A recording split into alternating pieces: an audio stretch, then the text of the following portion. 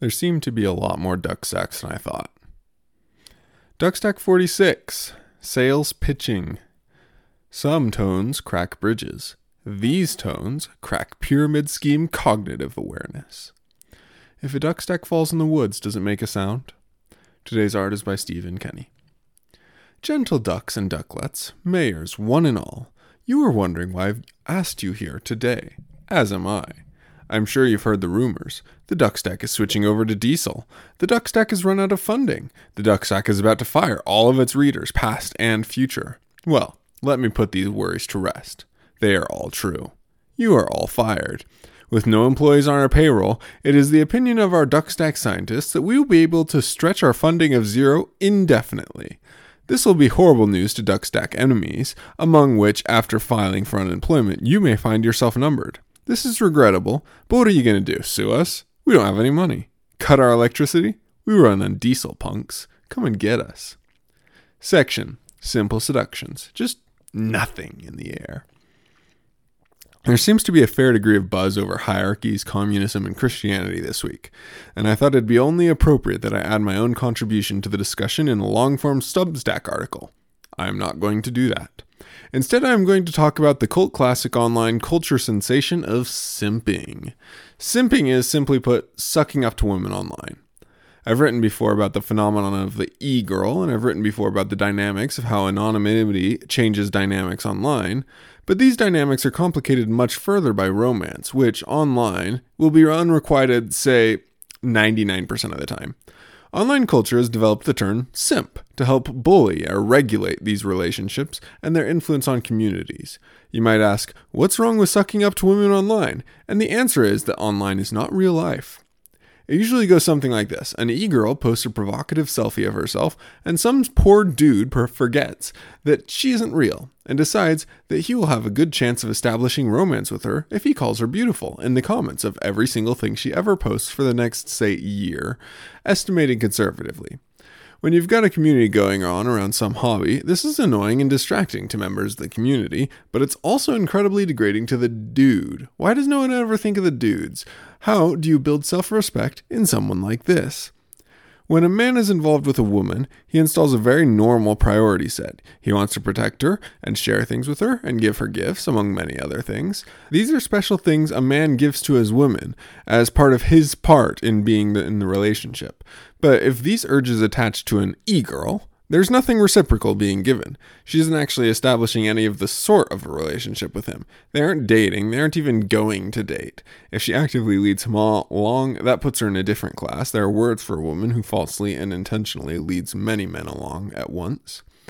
Anyway, a man needs to learn discernment, and part of this is learning to rein in his target selection for these sorts of impulses. If a dude buys every single girl flowers, or whatever equivalent in his love language is, it doesn't mean as much for him to buy his girlfriend flowers also. This is immature masculine behavior, in the most clinical sense. Most guys around puberty learn about their pair bonding impulses and eventually learn to rein them in. It helps that this sort of behavior is usually extremely creepy in real life. But the internet isn't real life. On the internet, if you make a girl uncomfortable, she'd have to go extremely far out of her way to communicate this to you.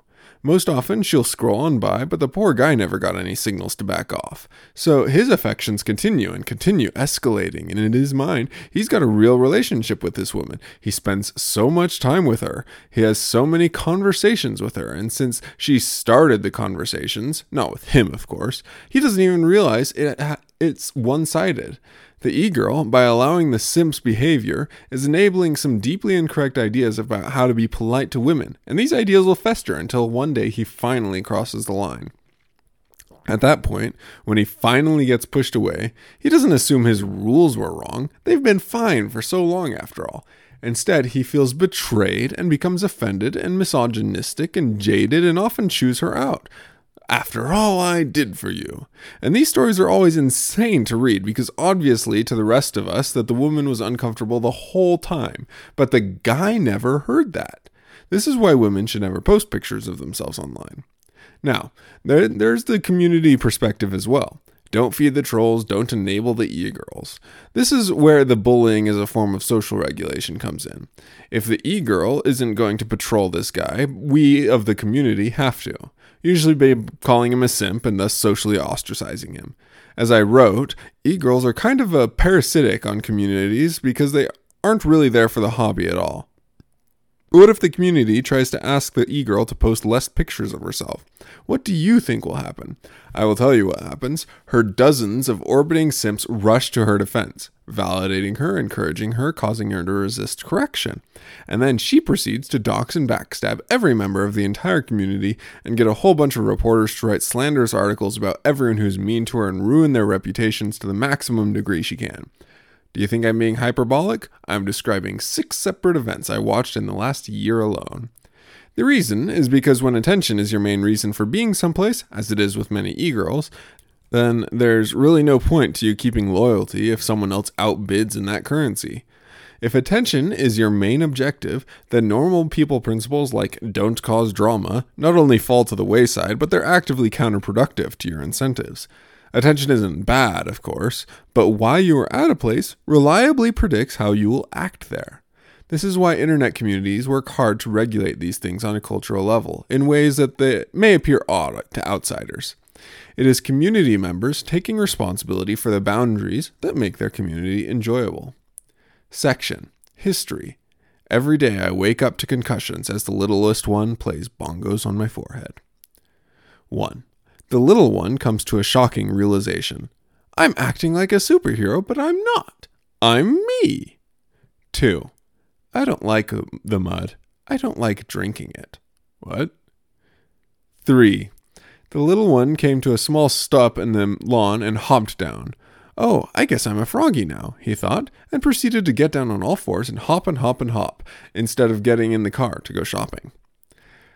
5. Yeah, 5. I hate wind. Oh yeah? Uh-huh. Because it blows people away. I've been warned. 6. When his toys eat food, they make noises. But it isn't chewing noises. It's yum, yum, yum, yum, yum, yum, yum, yum, yum. 7. Mama to the little one as he shoved his fingers in her mouth. Why are your fingers in my mouth? Because they're yummy fingers. Oh. 8. It's getting dark. That means it's almost Halloween.